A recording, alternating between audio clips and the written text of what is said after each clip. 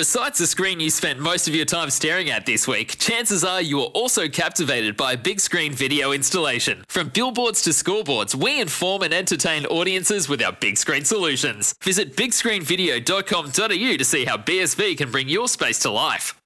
Great form by you hitting play on this podcast. Now, check out Same Racer, the brand new racing app for same race multi-tips. Same Racer. Download from the App Store and Google Play. Powered by Bluebet. Gamble responsibly. Call 1-800-858-858. We can only feel for the people that have been badly affected by weather and those people particularly in the top of the South Island, and that's where we're heading to right now as we catch up with former international referee but now CEO of the Tasman Rugby Union, Lyndon Bray. Lyndon, good morning to you. Good morning, Smithy. It's been tough, very, very tough for the people of your area in particular, around the West Coast too.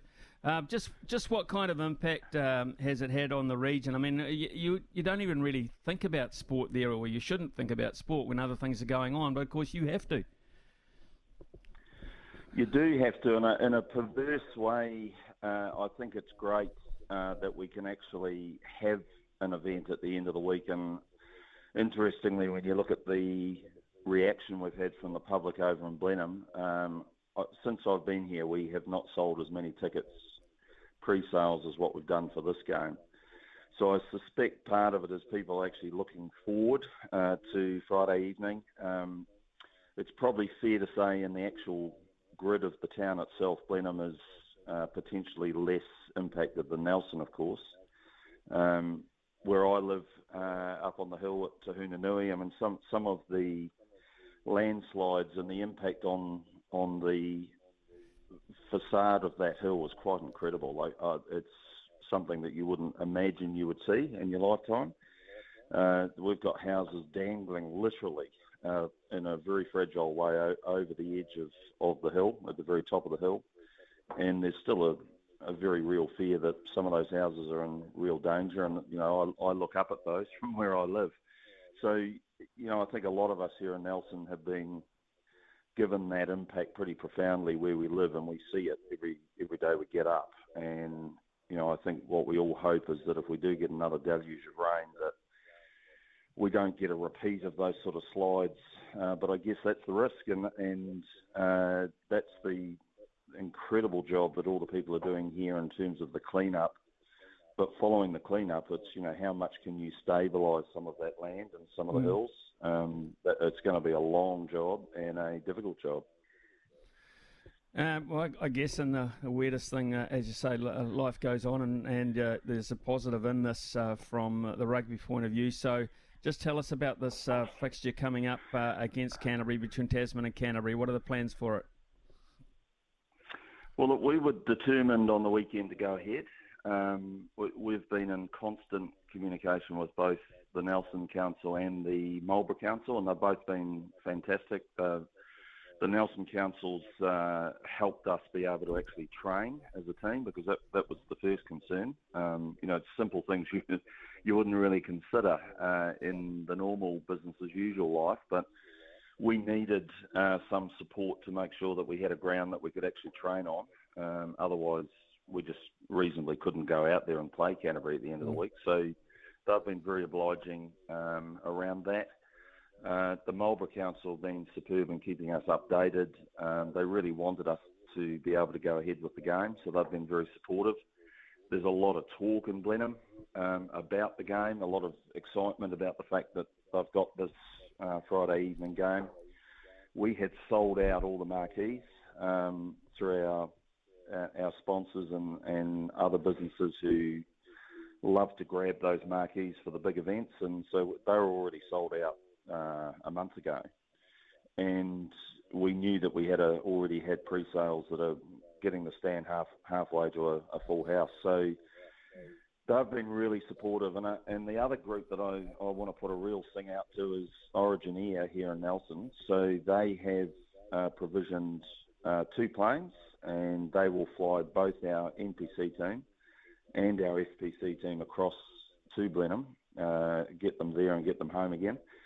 And what they've done in terms of the pricing and the support of us has been next to unreal. So, you know, to Origin Air, we're eternally grateful, because without them, we simply would not be able to play this game. So there's been a lot of people in the background. So Lyndon, the roading's no good either, obviously, quite clearly. No, we were very hopeful with the Marlborough Council that State Highway 63 would open by Wednesday night, but that's now not happening. So we could have gone the long route. The issue with that, Smithy, is that you'd have to take 2 buses the long way. That requires 2 drivers legally by the time that it would take. You'd have to have both teams staying overnight for 2 nights. The cost of all of that, let alone the health and safety of the players, the welfare of the players actually playing a rugby game after a 10-hour trip. We ruled that out on Monday and said, look, that's just unreasonable for us to assume we could do that.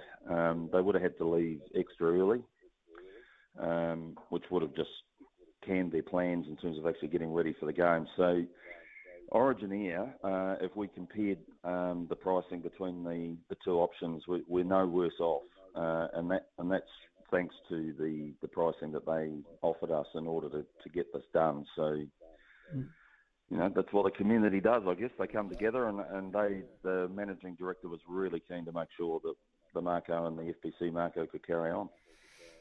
It's terrific, absolutely terrific. So, Origin Air, fantastic, absolutely fantastic.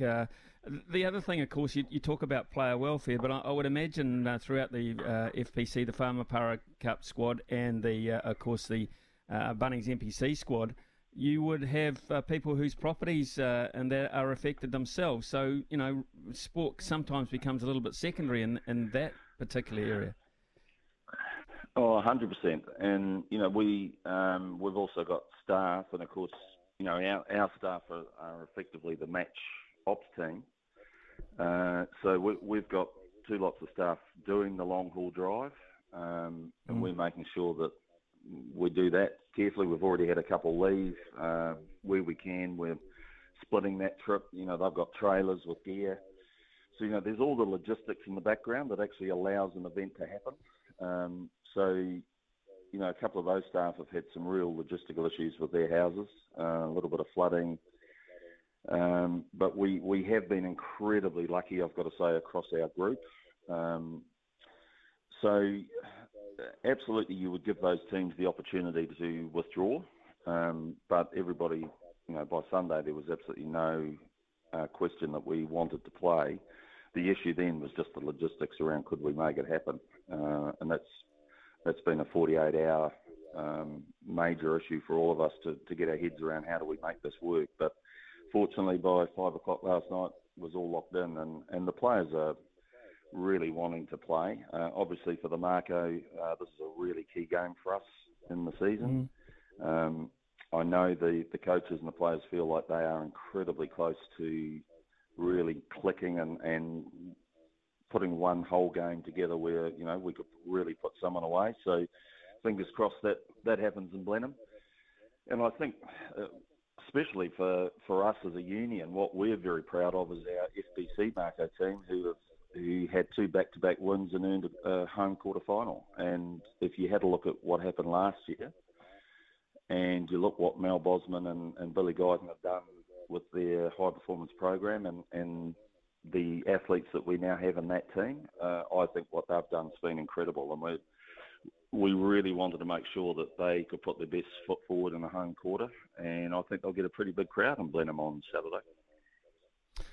Lyndon, let's focus on Whamapara Cup because, as you say, it's been a pretty damn good year. What about the strength of women's rugby, secondary school girls rugby, etc.? Are you finding that's growing as we are told throughout the country? It's been a challenge and a battle. We actually got some good news the other day that a couple of the colleges who have been combining in order to have a team have made a executive decision for next year that they're going to have their own teams. They now feel like they've built the numbers within their own college to do so. So we've got a real opportunity to hit some of those targets we would love to hit. Having six and then eight teams is our goal in the under 15s, the under 18s, and then into Tasman Trophy, the senior competition. So we've got some good news happening in that space. We're also going shortly to advertise for a person who will be responsible for all youth rugby in our region. So we're putting a huge target on that area of our game. So we've got work to do in that space. We've acknowledged that since COVID, we've really needed to build our resources in that space. But the encouraging news is we are certainly getting more females playing as they leave junior rugby and then entering into high school, because that's really been the challenge. As you get to high school, and same with boys, your body growing into being an adult, and during that transition, do you want to continue to play in a game that is highly physical? We all acknowledge that. So I think it's good to see that we've got numbers growing. And one of the initiatives that we've had here is a youth advisory group, and they've been quite pivotal in conversations with schools and building the incentive to actually have more teams. And then our challenge is to build the coaching resource, because I think the next step is you've got to have good coaches in order for those teams to prosper and for the girls and the boys at that age to have a good experience.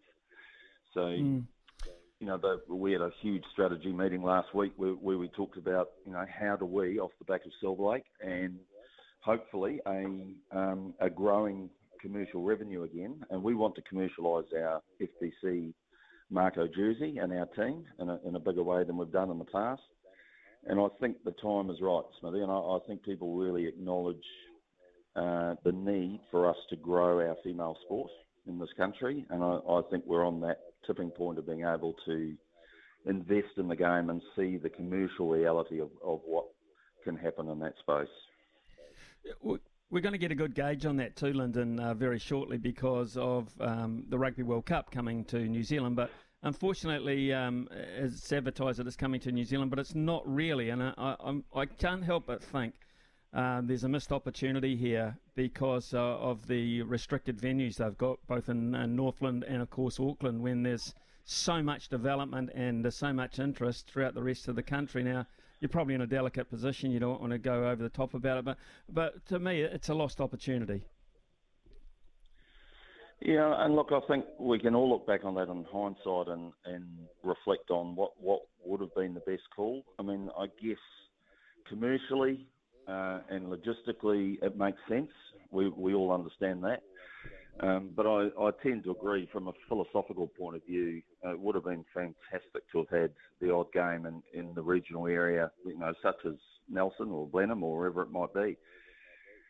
Get them under the roof in Forsyth Bar and support the Otago, growth in the female game. I think they've had some really good wins in that space. It would have been great to have a physical presence. I get the challenges that come with that. Both from a financial point of view, you're weighing up, I guess, that sensitive balance of, how much commercial revenue will you actually be able to realise versus how much that tournament actually costs. What I would hope, what you're saying, I think we would all agree with, and what we would hope is that in the future, this tournament will be the catalyst to prove that, in fact, the game is commercially sound for the future. And that we can build that revenue that allows us to expose those teams to a far greater audience, and that would be tremendous. Lyndon, you mentioned before about getting permission from the council to be able to train as such, and do they? What are the actual sports facilities? How impacted? I mean, like Saxton Oval, which is out and flat and doesn't have too many hills, are fair enough away. We know that Saxton Sports Field as such is a wonderful facility. What about the facilities in Auckland? In Nelson, how badly have they been hit? I think it's fair to say most of the grounds are in pretty good nick. They haven't been ravaged by other than the rain itself, obviously. But the grounds have held up pretty well. The issue for the council, understandably, is that a lot of their staff, the ground staff, etc., are also part of the NELMAC team that looks after civil defence. So that they're out doing a lot of clean up around the city. So they can't prepare grounds. They can't go there and mow them and do the line marking, etc. So, and the wider issue for the council, which we fully support, is that, you know, had we brought the game back to Trafalgar Park, we're in a state of emergency. The town grid only had one route into the city. You can't bring 4,000 or 5,000 people in their cars into Nelson for a rugby game. You know, it's the infrastructure that is the problem. So, yes, the ground could hold it. The ground looks fantastic out here, but you can't expect the council to provide the staff and provision the infrastructure for us to be able to have an event. So Blenheim was the only choice in this scenario to relieve the pressure on Nelson City. And, you know, it was great this morning. I came down the hill and was able to drive around Rocks Road, State Highway 6 around the waterfront. I mean, that's the first time in a week that I've been able to do that. And it's only one lane, it's only one way, but it's a sign of how much work they've already done. And, you know, that will relieve a lot of the pressure coming into the city every morning and leaving every night.